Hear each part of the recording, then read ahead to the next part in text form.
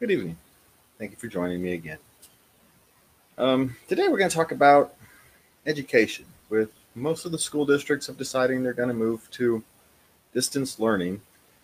And for a lot of people, that's a difficult transition. And there's no one solution for education. And so let's be clear, education is the most important thing anybody can do for themselves, for their families, for their communities, and for the world, if you want to think about it, for all of humanity. But there is no one size fits all solution to education. Education is as individual as all of us. And while our traditional public schools may work for somewhere between 30 and 60, 70% of the people, that leaves a huge chunk of people who it doesn't work for. Or maybe a different solution will work better. And we now have a chance to rethink how we deliver our education. You can't convince me that if we design an education system from the ground up, it would look anything like our public education system of today. We wouldn't design it that way.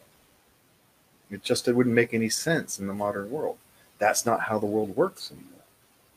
Our education system was designed for a world where everybody got up with the light and went to bed with the dark. We now have light bulbs. We now have electricity. Information is now cheap and easy to access, not hard and expensive. There's no reason to do education in the same way we used to. And this is not a dig on our teachers or the staff who work. They do honorable, hard work, but they are stuck in a system that doesn't work. I want our teachers to be free to teach, not dictated by politicians or activist parents. Activist parents should take their kids to school where they learn exactly what they want. So there are solutions.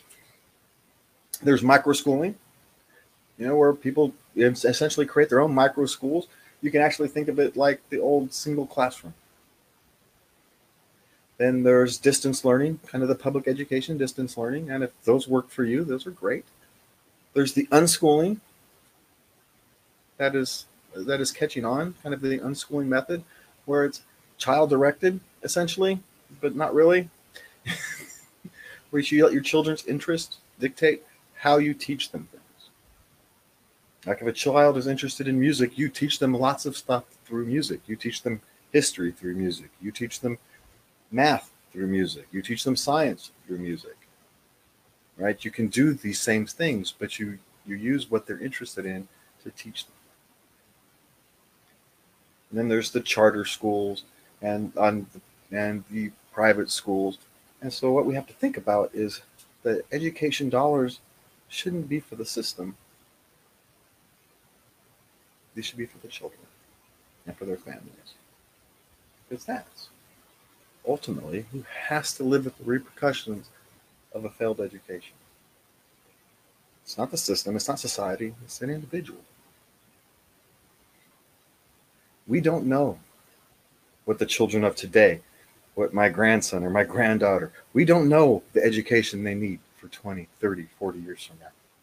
We don't know. So we have to teach them is foundational. It has to be foundational education, and politicians need to get out of that. We need to give parents and students the power to control their own lives, to control their own education. So when they reach out into the world, they are ready for it. Our children are no longer ready for the real world, and it's our fault. But we can change it. We can rethink why and how we educate people. Education is not a group effort, it's an individual effort. One person has to do work to educate themselves. Other people can help, but it's up to that one person. And if you want to help them, you have to help them where they are, not try to force them into a system, into a box. It doesn't work. I'm a perfect example. The school system didn't work for me. Luckily, we didn't have zealots in government when I was going through school. I was kind of allowed, as long as I didn't cause trouble, you could miss half your classes and get through school. You could still graduate as long as you could ace your tests. You can't do that anymore. You shouldn't have to.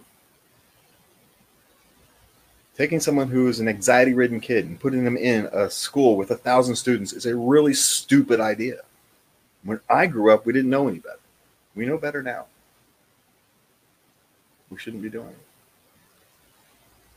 19% of U.S. adults have some form of anxiety disorder. 19%. 31% of people will have an anxiety disorder at some point in their life. It's almost a third. School plays a part in that. If you educate someone wrongly, it has a long-term side effect.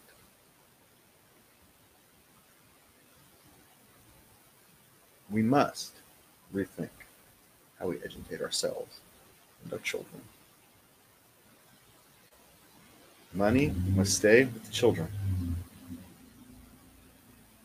For far too long, our educational system has been concerned about the system and not the children. It's time we flip the script. It's time we make it about the children first.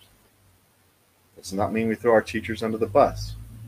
I'm a firm believer that teachers should get a sabbatical, a paid sabbatical, after year 12.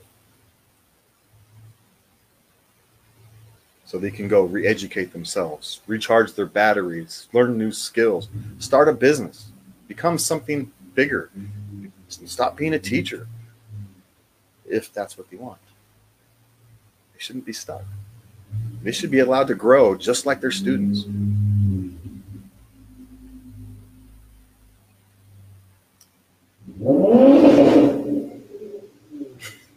Hey, you live in a neighborhood. So, as we talk about education, and as we think about how we're going to make it through these next few years, because it might take that long. Hopefully it's a few months. Hopefully I misstated. Hopefully it's just a few months, half a year, a single year. But hopefully we can remember that it's the children that are important, not the system. Thank you for your time. Good night. And love everybody. Man, it got loud here all of a sudden.